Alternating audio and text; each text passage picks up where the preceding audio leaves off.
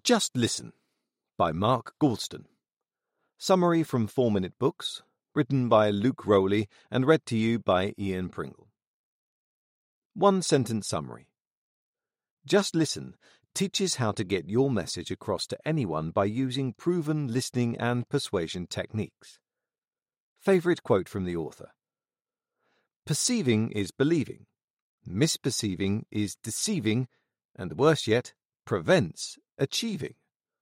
Mark Goulston. Have you ever talked to someone who only talks about themselves? They'll tell you all about their last vacation or their kids. Yet, they don't care to ask you about your life. Isn't it kind of exhausting? It's hard to talk to people like this because a good conversation requires reciprocation.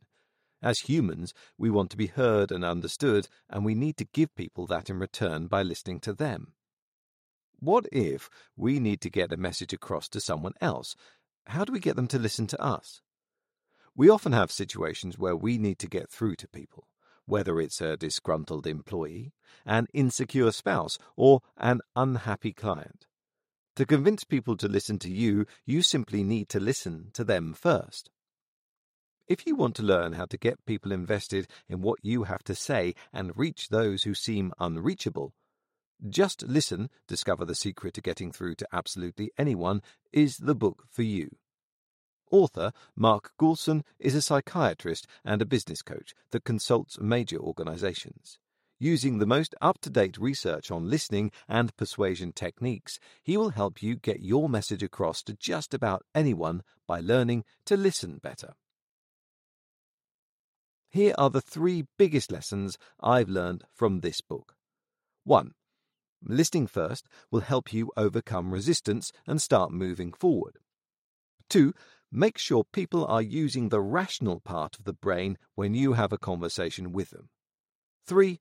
Vulnerability will make people want to listen and connect with you. Let's lend a listening ear to what this book has to teach. Lesson 1. If you want to make progress with someone, listen first. Have you ever been in a situation when you're stressed out about something, and when you tell someone how you're feeling, they immediately try to come up with solutions for you? The truth is, whenever we feel big emotions, we don't want advice. We just want to share what's happening and have someone listen to and feel with us. When we listen to others first, we give them ample chance to talk about their concerns and how they feel. Listening first gives others the space they need to start thinking it through and disputing irrational feelings if necessary. Listening before you speak is also habit 5 of the 7 habits of highly effective people. To illustrate this lesson, Goulston gives an example of a man who has a gun to his head and is ready to take his own life. When the police and negotiations team arrive, they try to calm him down by pointing out there are other options, but aren't getting through to him. Another officer approaches and listens to the man.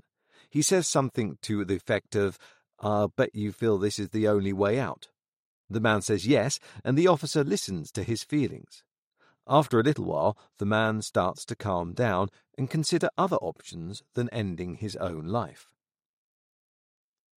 Lesson 2. To listen and be receptive, we need the rational part of our brain to be active. When it comes to thinking about the world around us, we have 3 main layers of thinking. The first layer is our instinctual reptilian brain. It is responsible for fight or flight and is quick to react, even before analyzing. The second layer is the mammalian layer and is a bit more advanced than the reptilian. This part runs on emotions. When we feel bigger feelings of anger, love, or sadness, they come from the mammalian part. The last and most evolved part is our rational layer. It collects evidence, analyzes, and arrives at logical conclusions based on the data from the other layers. The important lesson from these layers is that we need to make sure that the person we are talking to is using their rational layer. When we feel threatened, the immediate reaction is to use our emotional brain or to use the reptilian fight or flight. But if we can express these feelings out loud, we allow ourselves to cool down and figure out a solution. On the flip side, when we are communicating with others, we need to let them work through their feelings before those emotions become a problem. Once we listen and address how they feel, others will feel understood and can listen with their rational part of their brain to what we have to say. Lesson 3. If we're vulnerable, others will want to listen to us. We learn from Goulston that when all seems lost, bare your neck. When you don't feel like you're getting anywhere and start to feel angry, try instead to reach inside and show your vulnerable side. Let's admit it, it's hard to be vulnerable. But vulnerability is an invaluable tool for communication. When we show emotions of sadness or fear, it gives people the chance to connect with us. Chances are they have felt the way you're feeling. And when you share your vulnerable feelings, others will feel for you and want to help. The less we are vulnerable with people, the less likely they are to want to listen to us. Vulnerability allows for connection, and furthermore, when we are vulnerable, people are more likely to be open and honest with us. When we allow people to be vulnerable with us in turn, both conversational partners can work to find out what's behind each other's emotions. Just Listen Review. Though a lot of the listening techniques in Just Listen probably aren't anything new to anyone who has read books on communication, there is plenty to learn here. Goulston combines psychiatry and research to give readers excellent tips that they can use to get through to people in everyday life. From learning how to make great first impressions to convincing an angry person to think rationally again, there are many lessons in how to improve the way you listen and talk to others. Who would I recommend the Just Listen summary to? The 44-year-old mother who has a hard time getting through to her teenage daughter. The 32-year-old salesman who wants more success. And anyone who wants to improve their persuasion skills.